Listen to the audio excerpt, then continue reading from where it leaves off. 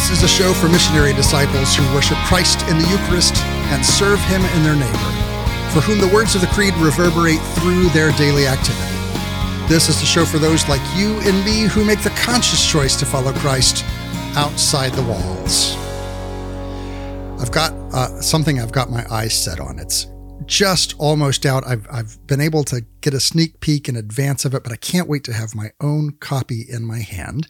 And that is a brand new volume of the Catholic Commentary on Sacred Scripture. This is a commentary series that comes from Baker Academic Press.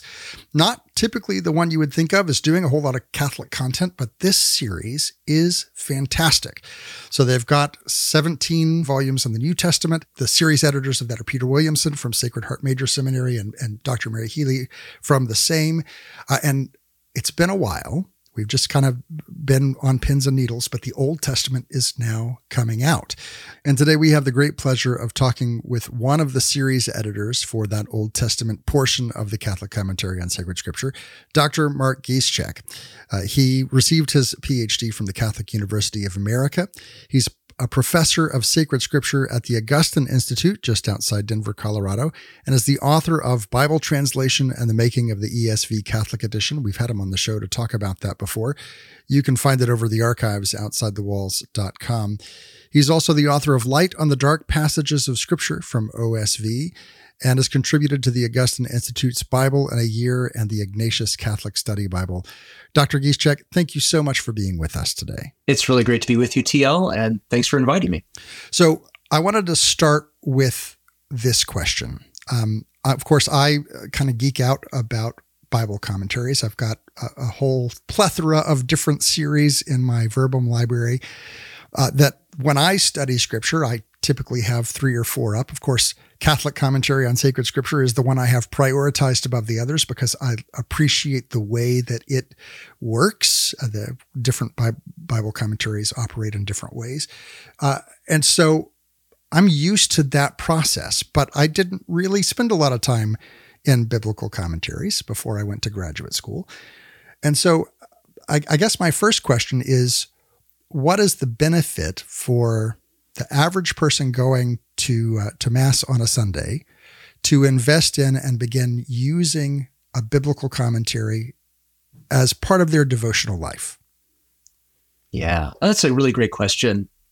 And I think it makes me reflect on an even broader question, which has to do with study, right? And study of the Word of God and why we study.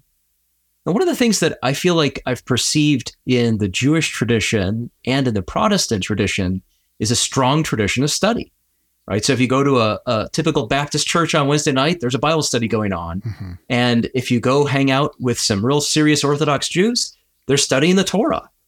And I think for Catholics, maybe for too long, we have not incorporated study into our practice of the faith as completely as we could.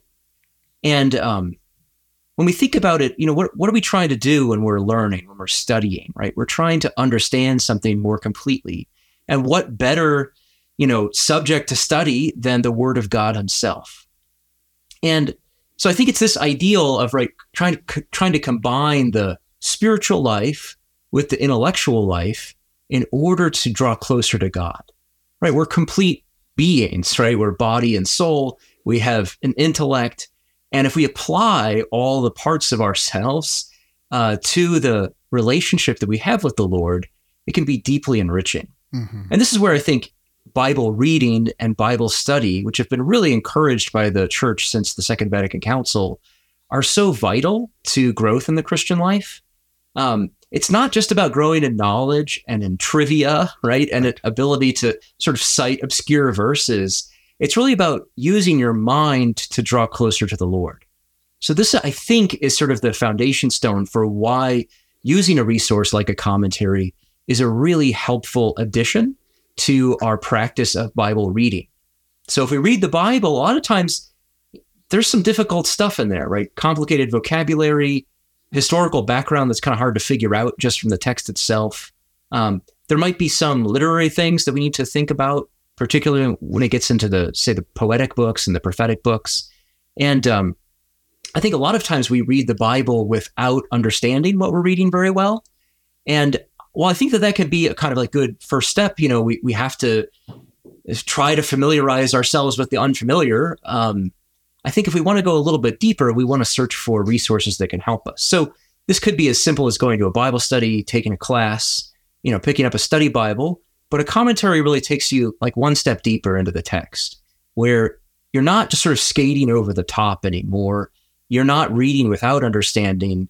You're really getting somebody who's invested a lot of time and trying to learn more deeply about that particular text, its background, what it means, and it's really giving you a lot of the tools that you need to be able to understand, to read the text with understanding. Mm-hmm. So you're kind of moving from like first reading to second reading, right? You're moving from reading with some clarity, but not a lot, to reading with a lot more clarity.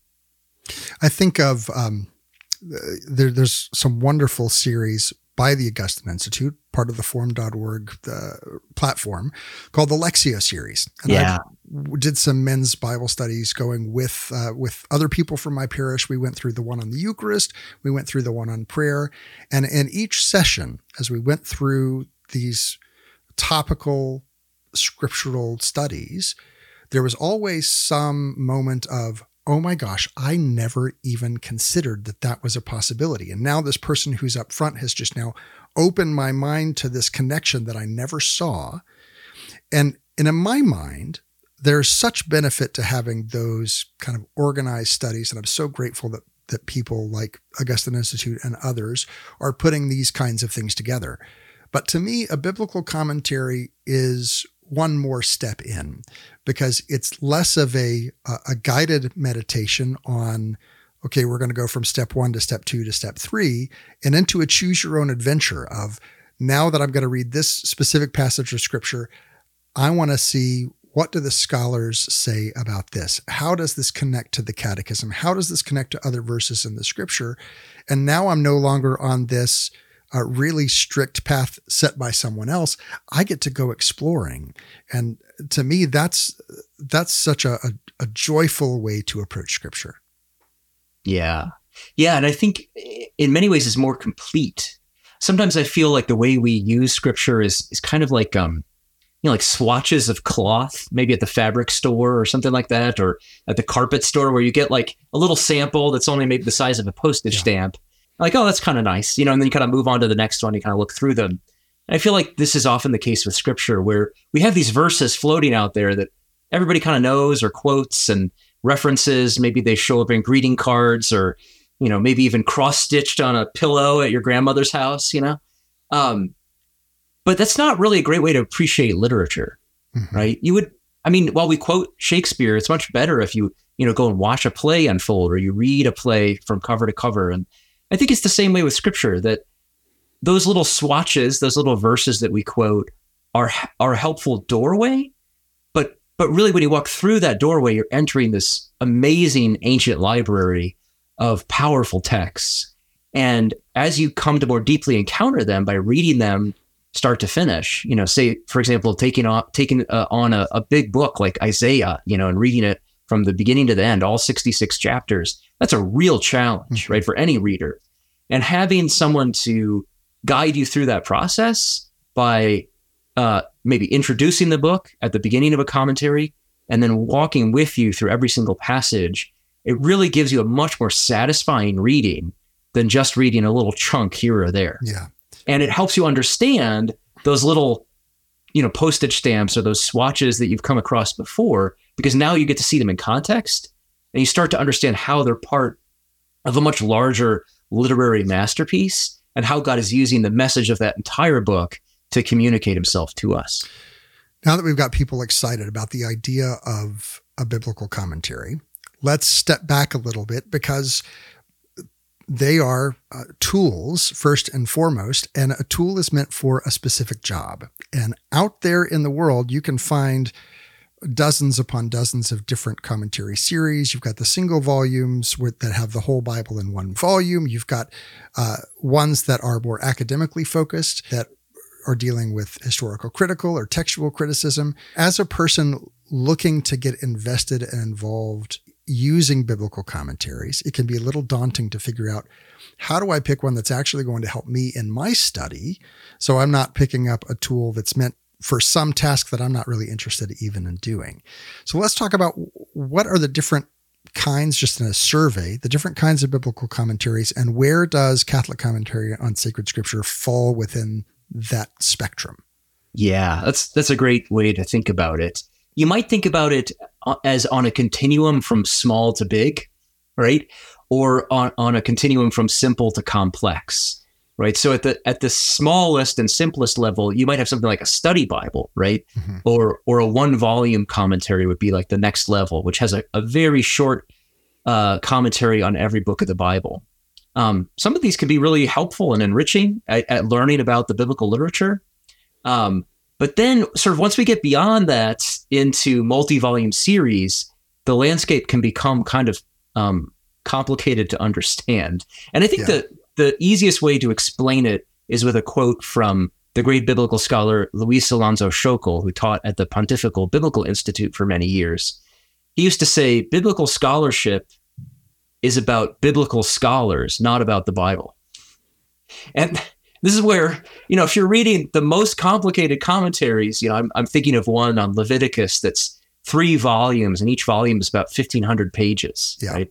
So you're looking at, almost 5,000 pages or so on one book. Well, this is not for your average reader, right? This is really a very highly technical kind of exercise that's a scholar writing for other scholars about very technical matters. And it's important stuff, right? There's a lot of really good things in a commentary like that, but it's so big that most of us just wouldn't be able to digest it. Mm-hmm. It's not the sort of book you're going to read before you go to bed at night, right? Or that you're going to read in your prayer chair in the morning, right? And so there are commentaries like the Catholic commentary on sacred scripture that are a little bit simpler than that, right? They're not really written primarily for a scholarly audience, but primarily for an audience of priests and catechists and Bible study leaders, other people who are going to be teaching the Bible, reading the Bible, who want to understand it better, but don't necessarily have knowledge of the original languages or advanced degrees or this kind of thing. I really think that this commentary series is very helpful in that way, kind of bridging the gap from, say, the world of, say, study Bibles and Bible studies to the world of scholarship. It's really kind of a commentary that kind of sits in the middle of that continuum and is able to bring you deeper into the text without overwhelming you with lots of scholarly minutia and trivia that might not really interest you. So I like to think of the Catholic commentary on sacred scripture as being about the Bible, not about biblical scholarship, right? Yeah. Even though it's mainly written by biblical scholars and it's going to refer to biblical scholarship sometimes, it's not really about sort of breaking new cutting edge ground in complicated theories, but rather it's about explaining the biblical text from the vantage point of Catholic faith. Yeah. I tend to, when I am describing the series to others, I tend to say that this is a devotional biblical commentary because you can enrich your own spiritual life with it. It is a catechetical commentary because if you are involved in the process of catechetics at all, it ties everything back to the catechism and helps you make connections that you otherwise wouldn't be able to make. I think it's the only commentary I've ever seen that connects back to the catechism. And then it's also a homiletic commentary because it gives spiritual insight to allow pastors to incorporate it more fully into their preaching. So we have the whole New Testament's done. It's out, it's published. You can pick it up on Baker Academic's website. You can get it in your Verbum library. You can get it wherever you're buying your books.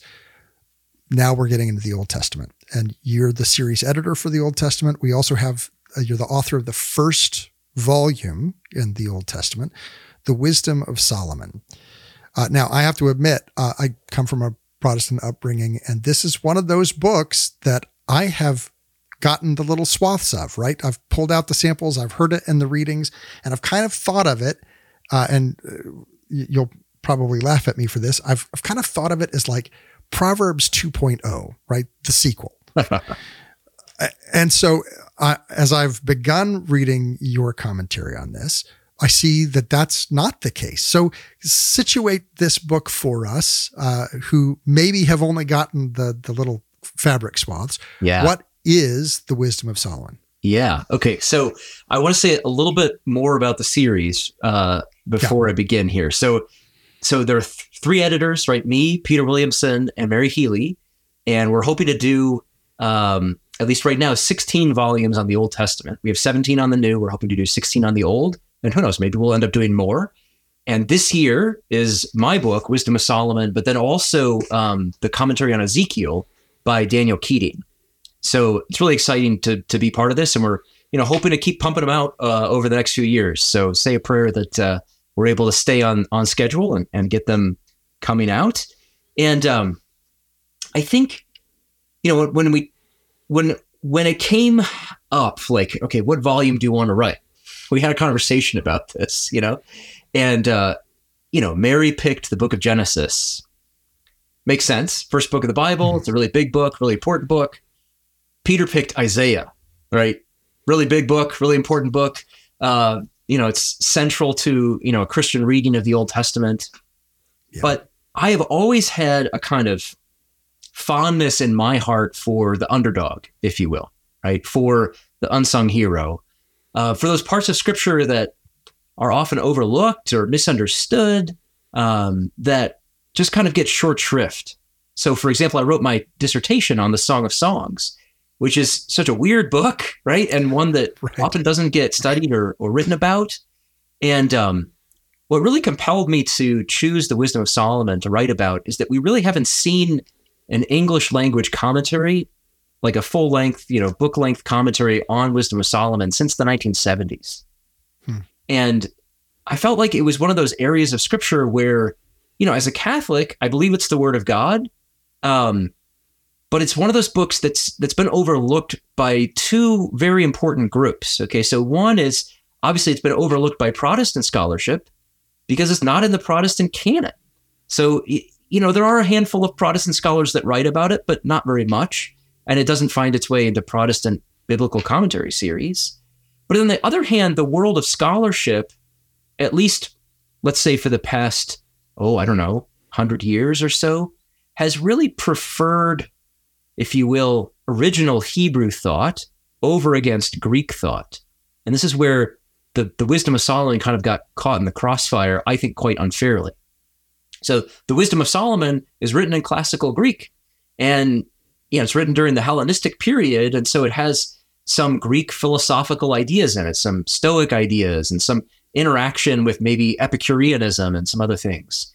And Latin and Greek, classical studies was all the rage in the 1800s, and the kind of culture of biblical scholarship was a kind of counterculture against the prevailing winds of classical studies, right? Where Old Testament scholars wanted to point out the unique features of the Hebrew insight or the Hebrew worldview, the Hebrew philosophy. And so it was by finding the oldest books and the sort of most Hebraic of books in Hebrew that one could kind of like push that angle against the kind of prevailing ideals of classical studies. And Wisdom of Solomon was seen as kind of late and derivative and too Greek for our interests, right? And it's not the New Testament, right? So it didn't have the kind of allure of New Testament scholarship. And it's not the sort of old book of the Old Testament. It's a kind of newish book of the Old Testament. And so I feel like it kind of got left in the dust, right? And people wrote a lot about earlier books and wrote a lot about the New Testament. But the Wisdom of Solomon, I think, is really unique because it functions as a kind of adapter, if you will, between the Old Testament and the New Testament, between the Hebrew worldview and the Greek worldview. In this book, you're going to find Hebrew ideas communicated in a Greek rhetorical and philosophical way. And in this way, I found it uniquely compelling, right, as offering a kind of synthesis of how to think about the Bible as a whole. This is one of our great challenges, I think, as Christians, is it's so easy for us to become kind of practical Marcionites, right? Where you kind of carry around your New Testament in your pocket, or at least people used to before they had smartphones, right? And you might, have maybe some Psalms and maybe the Proverbs at the back. we spend a lot of time in the New Testament, which of course is wonderful, but then maybe spend very little time in the Old. And when you do read it, it's kind of incomprehensible. And I feel like the Book of Wisdom presents a kind of unique opportunity to unite the two testaments and read them together and really try to think with both the Old Testament and New Testament in mind, and start to see, we're getting a kind of like snapshot at a particular moment in the development of biblical thought in the Book of Wisdom, where the older ideas about, say, for example, in earlier texts in the Hebrew Bible, it's not totally clear that there's an afterlife, right? Mm-hmm. But once you get to the Book of Wisdom, right, the souls of the just are in the hand of God, right? And then, of course, that is going to develop even further in the New Testament when we start to see Jesus teaching us about eternal life. And it's like we're getting this moment right before the New Testament arrives of the Lord revealing some of these truths, some of these things that have been kind of hidden in the earlier texts of the Old Testament and that will be brought to full fruition in the New Testament. But we're seeing them at this moment where that transition is taking place. Mm-hmm. In one of the first things that I noticed in the introduction to this book is that this book is pseudepigraphal. It claims to be by Solomon, but modern scholarship says that's not the case. I know more than a handful of people who, when they hear this kind of thing, they get very maybe wary of biblical scholarship as whole, because they feel like someone's trying to change something that's just written clear as day in Scripture, and that they're trying to modify it to make it more palatable. And so I see kind of a distrust of scholarship with these kinds of claims. We see that not only with this one, but also with the Pentateuch being the common idea that it was written by Moses, with some of the letters of Paul, where there's some claim that not all of the letters of Paul were specifically Paul, or even with the book of Isaiah, where there's this idea of 3 different authors. And I see people who don't know who to trust, and maybe get a little bit shaken by the idea that everything isn't as clear cut as we thought. Why is that not a concern for us? And how do we approach learning about this book or about other books in Scripture when it maybe our first idea about it or our first thoughts that were presented to us aren't the case? What is trustworthy in these? Yeah. Jesus is trustworthy, right? But Jesus never wrote a book. Mm-hmm. And that's one of the kind of weird things about divine revelation. You would think, well, Jesus has all this stuff to teach us. Why didn't Jesus write a book? Instead, other people wrote books about what Jesus said. And they're not identical, right? The 4 Gospels are slightly different from one another. So I feel like even right there, we get a taste for kind of what's happening. And I think what we need to do is kind of zoom out a little bit from claims about authorship to thinking about what do we mean when someone's an author? So take my book, for example, right? I wrote the book, but other people edited it. Other people changed sentences in it. Other people corrected spelling errors in it. And that's a really important part of the book making process. And in the ancient world, it would be even more so the case. You don't have Ernest Hemingway sitting down at his typewriter, typing out the great American novel and then, emailing it off to the presses, right? Instead, texts come to be in a pretty complicated way. So some of the texts in the Bible we think originated in liturgical circumstances. So many of the Psalms, scholars believe, were sung at the temple before they were written down and recorded in sacred scripture. Or it's very possible many books of the Bible began as oral tradition, right? As stories and principles that are taught and told and retaught and retold over a series perhaps of generations before they are then committed to writing. You see something similar in the book of Jeremiah, which of course is by Jeremiah, but if you read the book of Jeremiah, a lot of it is about Jeremiah, and you'll notice that he has secretaries. So it's clearly the secretaries that are helping him record his prophecies and write about his life and record the events in the book of Jeremiah. So we need to get away from this idea that authorship is a kind of solo enterprise, right? Authorship in the ancient world is really actually a kind of group exercise. And if you don't believe me, just read Romans chapter 16. I think it's verse 25, where it says, I, Tertius, wrote this letter, right? You were just talking about St. Paul's authorship. Well, the letter to the Romans says it was written by somebody else, not by Paul, right? So what's going on there? Paul has a secretary. Paul's probably dictating. The secretary is literally writing down what Paul is saying, taking notes, and then drafting the letter in the form that actually gets sent out. And so this is, I think, the way to think about this, that what we're looking for is not authors, but authorities, right? The authority of the four Gospels is Jesus, right?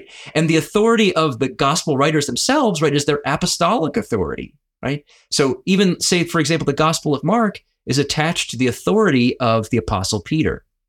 And the authority of St. Paul's letters are attached to St. Paul and his teachings. These are the authentic teachings of St. Paul. Or think of the letters of St. John. Okay, so I think the same thing begins to apply to certain Old Testament books or groups of books. Think of the Psalms. Well, the Psalms we think of as being written by David, but many of the Psalms say they were written by somebody else. There's one Psalm that says it was written by Solomon, one that says it was written by Moses, some that don't have a superscription, some that are written by the various Levites serving at the temple.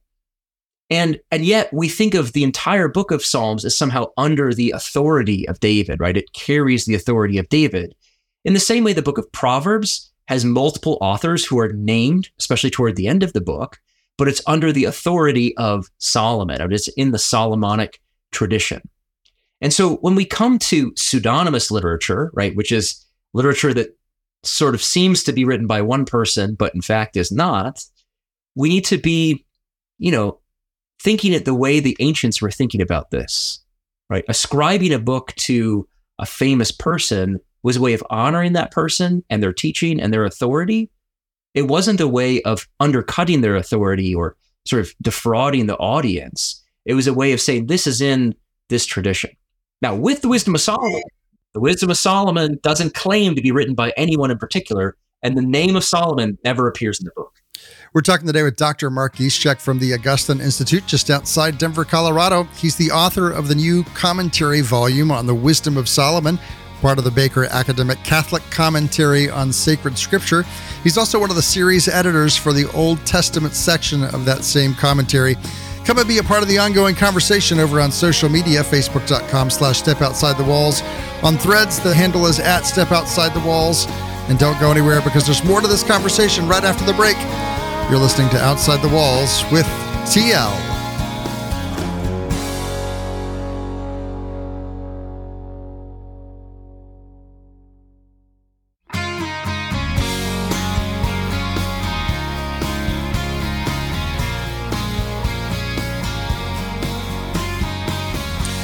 Welcome back to Outside the Walls, where we explore the implications of our belief on our daily life. I'm your host, TL. We're talking today with Dr. Mark Giszczak. He is the professor of sacred scripture at the Augustine Institute just outside of Denver, one of my favorite places, both Denver and the Augustine Institute, both. And of course, the Augustine Institute is such a fantastic organization because it's so multifaceted. Well, you're preparing people for ministry for the good of the church, specifically around the new evangelization. A lot of biblical studies and scripture studies going on there. But you also have this outward public-facing component with the various Bible studies and forum.org and other things that are saying, hey, growing in your faith, studying the Bible is not just for the elite. It's not just for the pastor. It's not just for the catechist. It's for the whole church. And you carry out that mission so well, both by equipping excellent scholars and by inviting everyone into scholarship. So if you want to get started with that, maybe go over to formed.org. Maybe your parish already provides that for you. If you've never logged in, go log in, do a Bible study, or consider going and getting a master's. They've got just a plethora of things that help you in your faith to enrich the life of the church. Dr. Giszczak is also one of the series editors for the Baker Academic Catholic Commentary on Sacred Scripture for the Old Testament, which is just now beginning to come out with his volume, Wisdom of Solomon, which we're talking about today. Now, you look like you wanted to say something there about the Augustine Institute, so I'm going to step back and let you take that, and then we'll get back to the book. I just wanted to thank you for your shameless plug for us. We're very humbled by that. We've got master's programs online in theology and now in education. So we're offering a Catholic education master's degree and in pastoral theology. But the thing I wanted to mention here was something that often gets overlooked that we do. So we have a whole series of short courses that are taught by our faculty that are available online. And it's its own kind of like self-contained platform. And in there, you can either buy a course as a kind of like one-off for maybe, I think it's about $40 or $50, or you can subscribe and have access to all 40 or so courses that are in there. I think it's about $24 a month. And I've got a course in there on the Wisdom of Solomon. So it's about, I think it's 6 half-hour lectures on the Wisdom of Solomon. So if you don't want to read the book, or you love the book and you want to go take the course, you can do that as well. But the short courses are a great way to kind of, dip your pinky toe into the deep end and see what it's like, see how the water is before actually applying for a master's program. Where do we find these short courses? So I think if you just Google, Augustine Institute short courses, they should pop up. Yeah. Excellent. Let's come back to the book. We're talking about the Wisdom of Solomon. And this is one of those books that I've not spent a lot of time with. I told you earlier, I tend to think of it as Proverbs 2.0. Like you're going to get the same kind of stuff, maybe with a little bit of a different flavor. It follows the same, the same plot points, just with new actors, right? As I was reading the commentary, though, and I'm looking through one of the early sections, you talk about the structure of the book. I see that that my assumption about this book was incorrect, that there are some areas that have some proverby kind of things, but there's also some historical elements that I was unaware of. So help me place this book. What is this kind of hybrid Frankenstein-y book of the Old Testament? Yeah. So going back to the idea of uniting the Hebrew mindset with the Greek, right? The Book of Wisdom really is about the quest. It's about the quest for wisdom. It's about the quest for God. It's about the quest for immortality.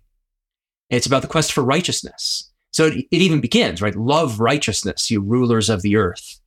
And the opening of the book, those first 6 chapters, are about life and death. So it's about immortality, about the pursuit of wisdom. It's about sort of thinking your way toward God. And it's really addressed to the rulers of the day, the Hellenistic kings who had won their power at the point of the spear, right? They had, conquered the world under Alexander the Great, and then they fought all of these wars against one another and established these various kingdoms. So, like the Seleucid kingdom and the Ptolemaic kingdom. It's kind of a strange era, right? Where there's a real kind of cultural fusion going on, where Greek culture is kind of spreading around the world as a kind of universal language, and yet it's really only for the elites. And there are lots of other people who are kind of on the lower levels of society.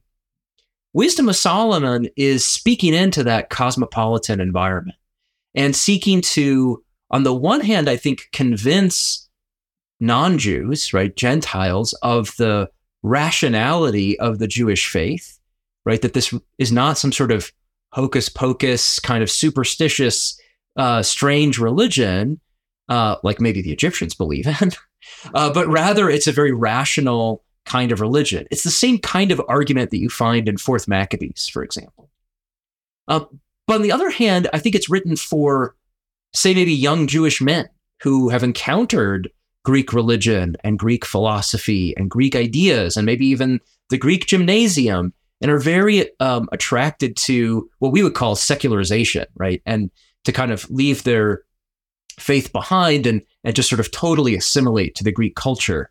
And the author of the Wisdom of Solomon is in that environment, seeking to draw those young men back into the very best traditions of their fathers, right? So that they might pursue wisdom just like Solomon did, that they might set out on this quest, right? That's a quest of righteousness and a quest of intellect and also a quest of love, right? That they might love wisdom, and by loving wisdom, come to love God. So that's really, the heart of the book is in chapters 6 through 9.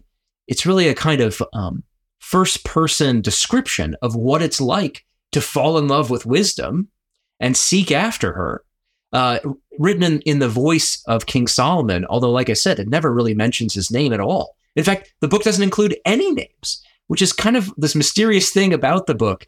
It uses a technique called antonomasia, which is essentially where it omits names on purpose, and then it tells stories about people, and then it's kind of fun for the reader, if you know the stories, to be like, oh, that's Enoch, right? Oh, that's Solomon. Oh, that's Adam and Eve. And you'll see this particularly in chapter 10, if you read it. And then the last half of the book, so chapters 10 through 19, is usually referred to as the book of history.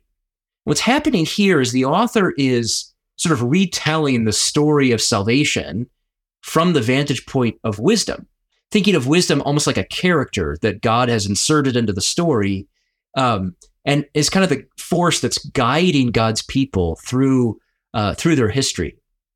And in particular, the book of history tells the story of the Exodus and the story of the 10 plagues.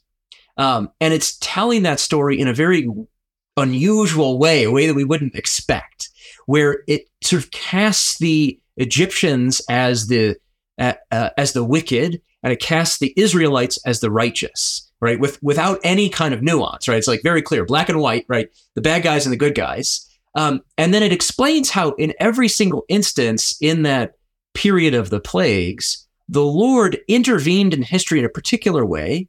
And through that intervention, the Egyptians were cursed, right? The wicked were punished, and the righteous were rewarded. And that it's God's wisdom that is guiding the plot of the Exodus and of salvation history as a whole toward the deliverance of his people. So in the very last chapter of the book, in chapter 19, we get a depiction of the crossing of the Red Sea and how God's people become almost like fish or turtles or something as they go through the Red Sea to the other side on this, magnificent journey of salvation away from the land of paganism and corruption and false religion, false worship, and toward life with God in the promised land. Mm-hmm.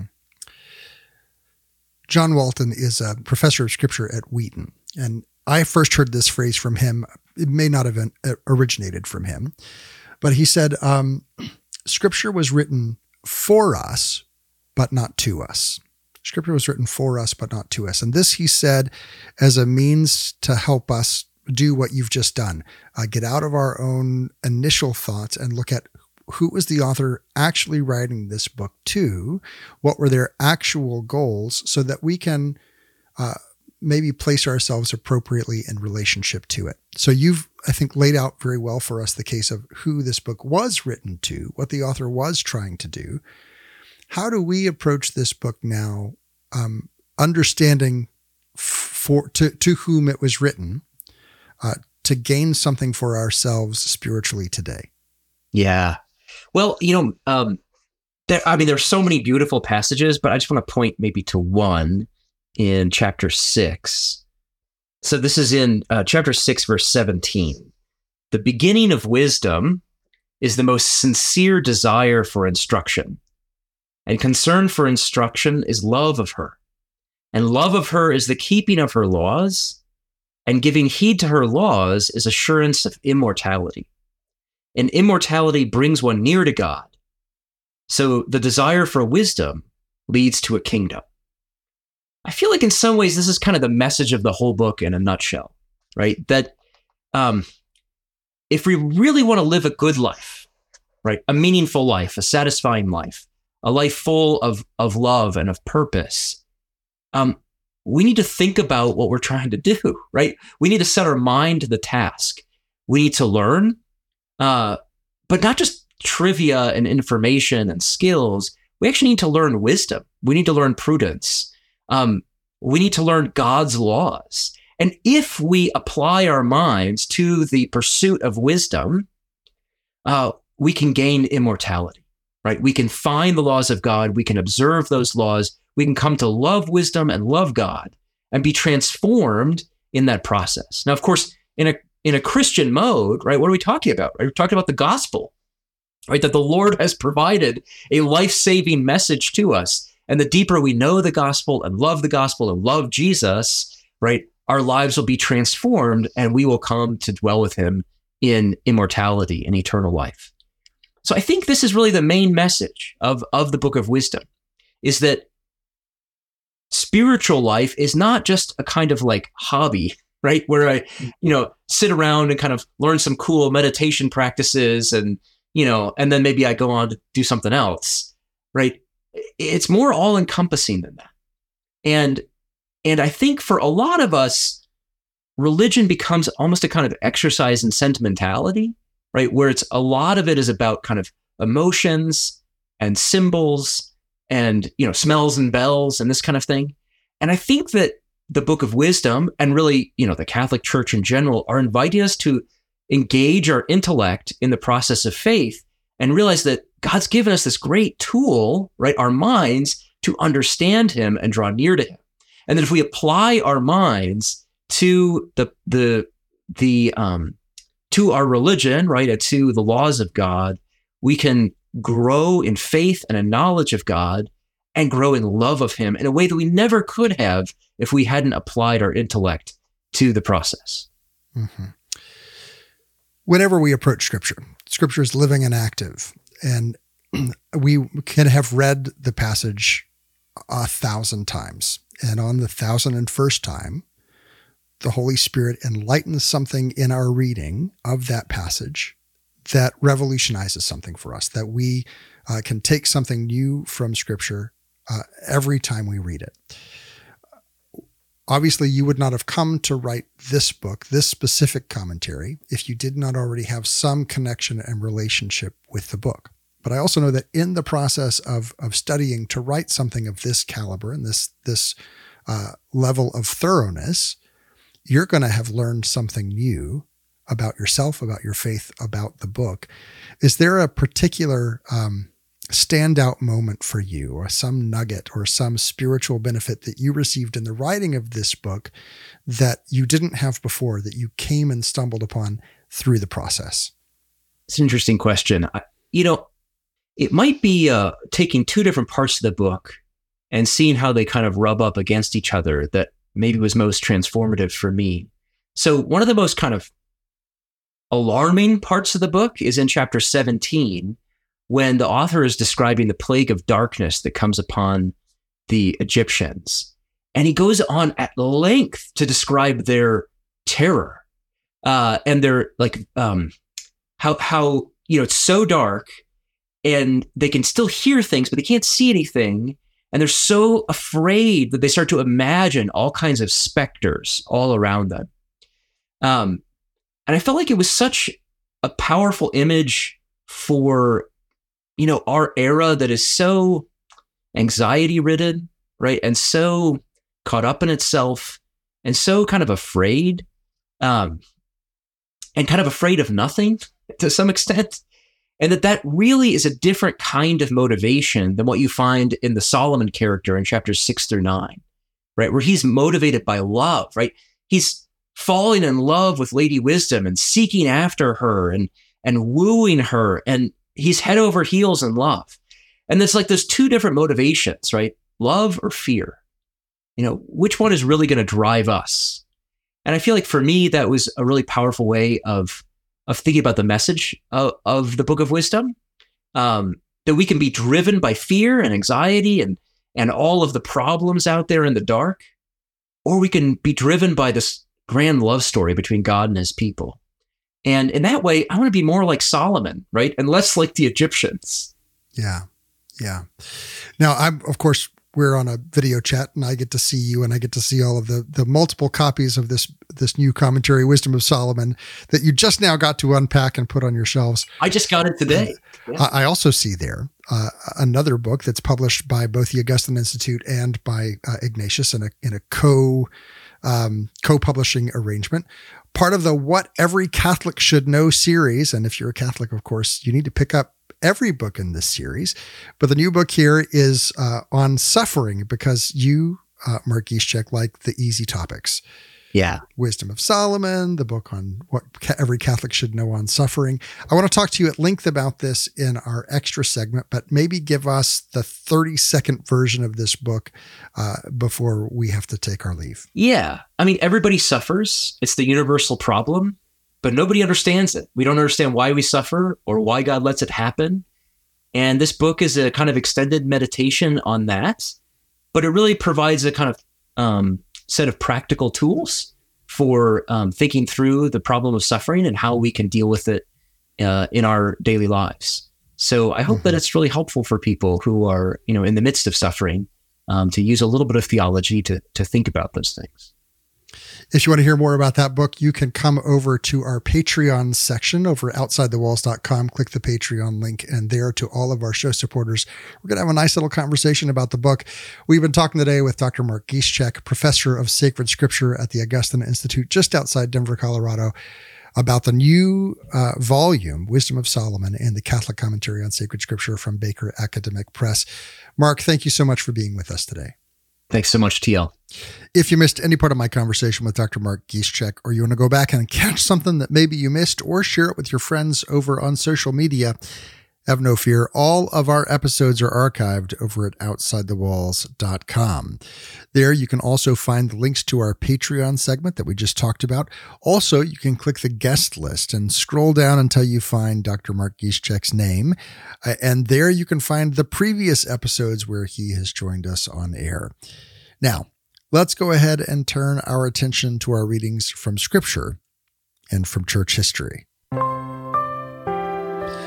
That's the sound of the Verbum library launching up. Verbum helps you read Scripture in light of church teaching, putting the magisterium at your fingertips by linking Scripture to the Catechism, to the Fathers and Doctors of the Church, complete with original language research so you can look into the Greek and the Hebrew, and biblical commentary sets, including the Catholic Commentary on Sacred Scripture from Baker Academic. You can learn more over at verbum.com.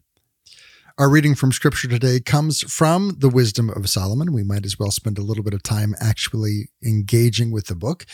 We're reading out of chapter 7. Therefore I prayed, and understanding was given me. I called upon God, and the spirit of wisdom came to me. I preferred her to scepters and thrones, and I accounted wealth as nothing in comparison with her. Neither did I liken her to any priceless gem, because all gold is but a little sand in her sight, and silver will be accounted as clay before her. I loved her more than health and beauty, and I chose to have her rather than light, because her radiance never ceases. All good things came to me along with her, and in her hands uncounted wealth. I rejoiced in them all because wisdom leads them, but I did not know that she was their mother. I learned without guile, and I impart without grudging. I do not hide her wealth. For it is an unfailing treasure for mankind. Those who get it obtain friendship with God, commended for the gifts that come from instruction. May God grant that I speak with judgment and have thoughts worthy of what I have received, for he is the guide even of wisdom and the corrector of the wise. For both we and our words are in his hand, as are all understanding and skill in crafts. That reading comes again from the Book of Wisdom, chapter 7. In his commentary on this passage in the Wisdom of Solomon, Dr. Giszczak says, Solomon compares wisdom to power, riches, gems, health, light, all good things, yet they all pale in comparison with her. Wisdom is the key that unlocks every other good. Jesus teaches a similar lesson out of the book of Matthew when he says, "Seek first the kingdom of God and his righteousness, and all these things will be added to you." Solomon received all good things from wisdom, and wisdom herself was the source. She leads them and was their mother. Solomon's riches, power, and enjoyment of life all derived from wisdom. Our author could not be more emphatic regarding wisdom's outsized and singular role at unleashing all the good things of life. As Dr. Giszczak points out, this call to wisdom is consistent and continues from the Old Testament into the New, as Jesus himself reminds us and calls us to seek first the kingdom of God. Don't go looking after these other things that you think will bring you happiness. Don't go after these other things that you feel are your obligation and responsibility, but rather, first and foremost, make the focus of your mind to seek after the kingdom of God, to seek after righteousness, to seek after wisdom. And the other things will take care of themselves when our focus is in the right place. But how do we get wisdom? How do we grow in understanding? Well, in the reading we just read, it starts off saying, "Therefore I prayed, and understanding was given me. I called upon God, and the spirit of wisdom came to me." So our author here knows and understands that it is through conversation with God, through growing to know who God is, that anything else of wisdom will come to us, because God is the one who leads wisdom, and wisdom is the one that helps us grow in friendship with God. And so, through prayer, through study as well, recognizing that we don't have a full, complete grasp on the world, and seeking to understand it more fully, reading Scripture and praying with Scripture and studying Scripture with trusted guides. These are all ways that we can grow in wisdom and understanding. And as a kind of a treatise on that idea, our reading from church history today comes from a commentary on the Diatessaron by St. Ephrem. "Lord, who can comprehend even one of your words? We lose more of it than we grasp, like those who drink from a living spring. For God's word offers different facets according to the capacity of the listener, and the Lord has portrayed his message in many colors, so that whoever gazes upon it can see in it what suits him. Within it, he has buried manifold treasures, so that each of us might grow rich in seeking them out. The Word of God is a tree of life that offers us blessed fruit from each of its branches. It is like that rock which was struck open in the wilderness, from which all were offered spiritual drink. As the apostle says, they ate spiritual food, and they drank spiritual drink. And so whenever anyone discovers some part of the treasure, he should not think that he has exhausted God's word. Instead, he should feel that this is all he was able to find of the wealth contained in it. Nor should he say that the word is weak and sterile, or look down on it simply because this portion was all he happened to find. But precisely because he could not capture it all, he should give thanks for its riches. Be glad, then, that you are overwhelmed, and do not be saddened because he has overcome you. A thirsty man is happy when he is drinking, and he is not depressed because he cannot exhaust the spring. So let this spring quench your thirst, and not your thirst the spring. For if you can satisfy your thirst without exhausting the spring, then, when you thirst again, you can drink from it once more. But if, when your thirst is sated, the spring is also dried up, then your victory would turn to your own harm. Be thankful, then, for what you have received, and do not be saddened at all that such an abundance still remains. What you have received and attained is your present share, while what is left will be your heritage. For what you could not take on at one time because of your weakness, you will be able to grasp at another if you only persevere. So do not foolishly try to drain in one draught what cannot be consumed all at once, and do not cease out of faint-heartedness from what you will be able to absorb as time goes on. That reading again comes from a commentary on the Diatessaron by St. Ephrem. And let's take two pieces of advice from St. Ephrem. The first is, don't despise small beginnings.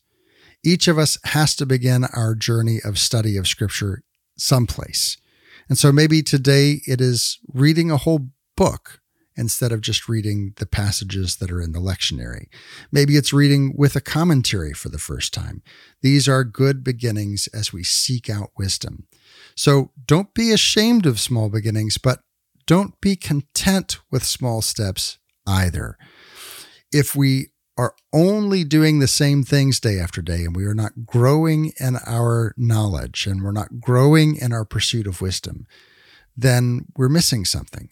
Let us go ever deeper as we search out the Scriptures, as we seek to know God, as we seek to grow in wisdom. That's all the time we have for today's show. Today's show is brought to you by Lexi and all of those who support the show through Patreon.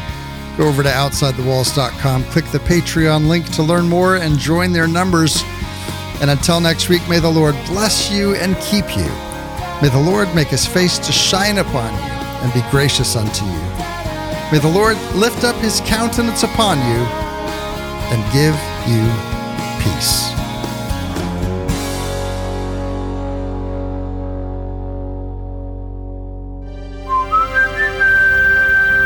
This podcast is part of the Spoke Street Network.